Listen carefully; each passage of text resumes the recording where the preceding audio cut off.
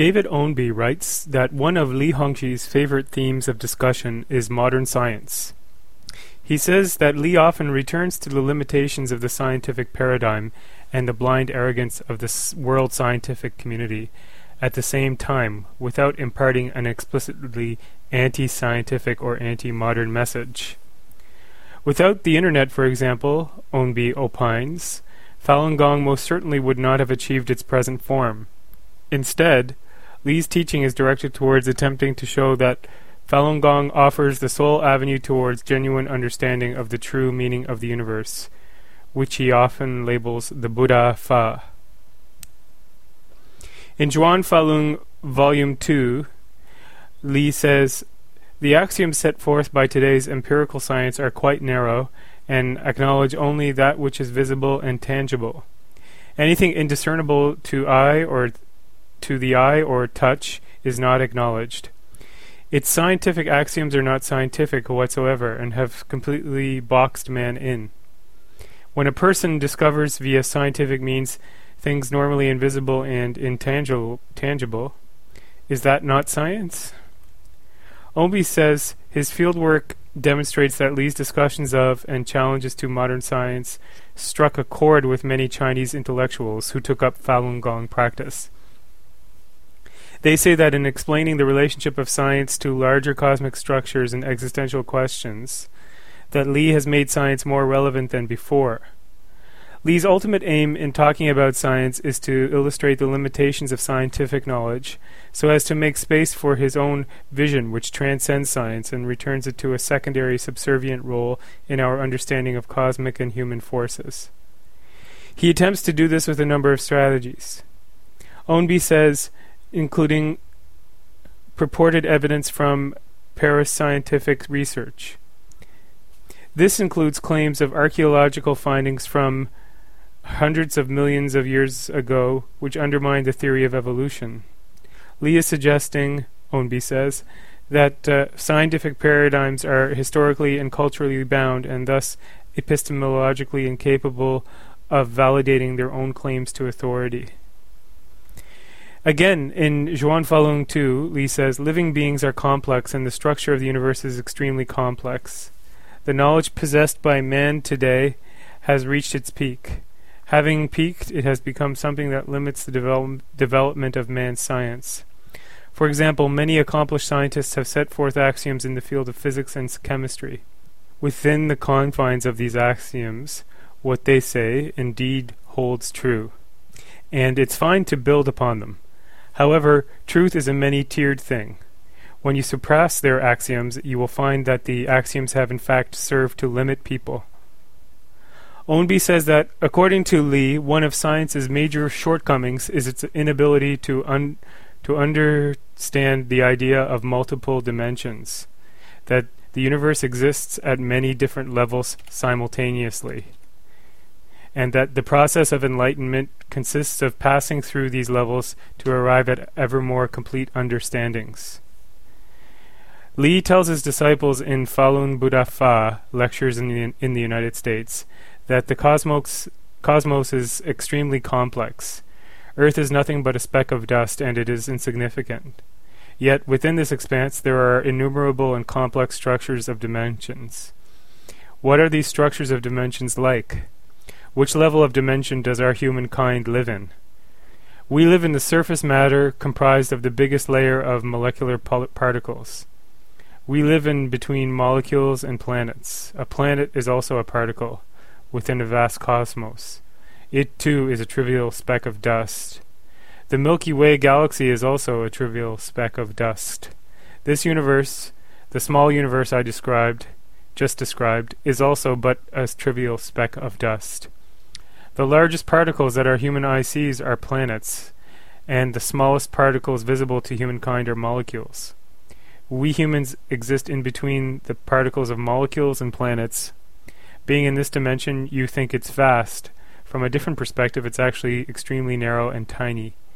He says, the Buddhas, Taoist deities, and gods we speak of exist in other dimensions than man, that man cannot touch or see. Ownby says that overall, Li's discussion on the topic is simple and attempts to sum it up.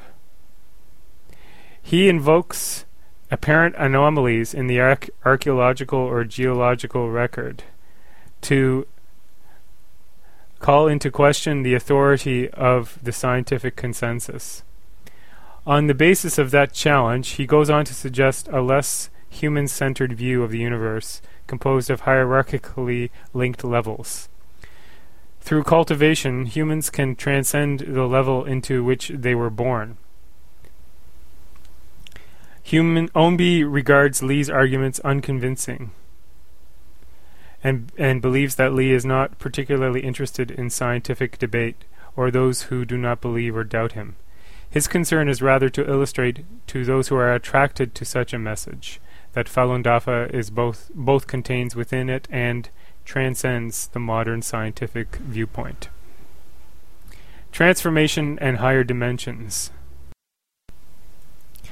Connected with Lee's discussion of cultivation practice is the idea of supernormal abilities and special powers that the adherent is supposed to develop in the course of dedicated study.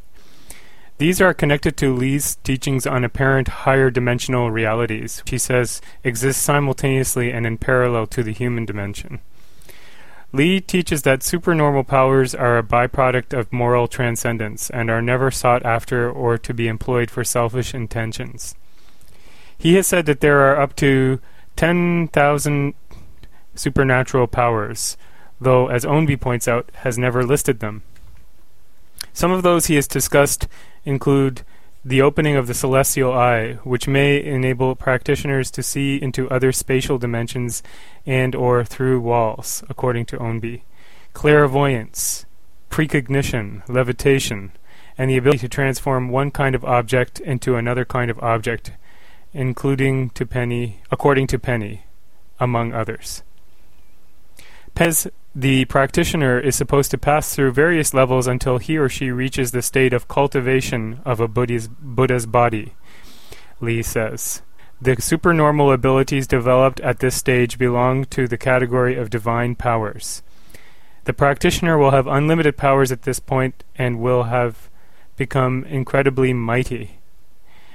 Upon reaching higher realms, he or she will cultivate to become a great enlightened being. All of this depends on how you cultivate your xingxing. Dedicated cultivators find a righteous cultivation way and achieve righteous attainment. This is consummation. In the book Falun Gong, Lee says dimensions are, from our perspective, are very complicated. Mankind only knows about the dimension in which human beings currently exist, and other dimensions have not yet been explored or detected. When it comes to other dimensions, we Qigong masters have already seen dozens of levels of dimensions, which can also be explained in theory, but yet to be proved by science. In Xuan Falun, the question of multiple dimensions is explained this way. As human beings, we have a body in each of numerous dimensions. When we examine the human body now, the largest elements are cells, and they comprise the physical human body. If you can enter the space between cells and molecules, or the spaces among molecules, you will experience being in another dimension. What does that body's form of existence resemble? Of course, you cannot use the concepts of this dimension to understand it. Your body must meet the requirement of that dimension's form and existence. The body in another dimension can become big or small to begin with. At that time, you will find it also a boundless dimension. This refers to a simple form of other dimensions that exist simultaneously in the same place. Everyone has a specified body in each of many other dimensions. David Ownby says that Lee regards his discussion of multiple dimensions as a superior approach to knowledge and understanding. One of science's major shortcomings, according to Lee, is its inability to detect multiple dimensions. Lee argues that the universe and human understanding of the universe exists at many different levels simultaneously, and that the process of enlightenment consists of passing through these levels to arrive at ever more complete understandings. In this context, transformation is both physical and intellectual. The motor behind such transformation is individual moral practice, alongside cultivation, under an orthodox master. Moral practice, says Onbi, is a necessary but not sufficient condition for cultivation and enlightenment. Individual moral practice burns karma and reduces suffering, but unless the individual is committed to an orthodox cultivation regime, they will not be able to break through the various levels and attain enlightenment and transformation.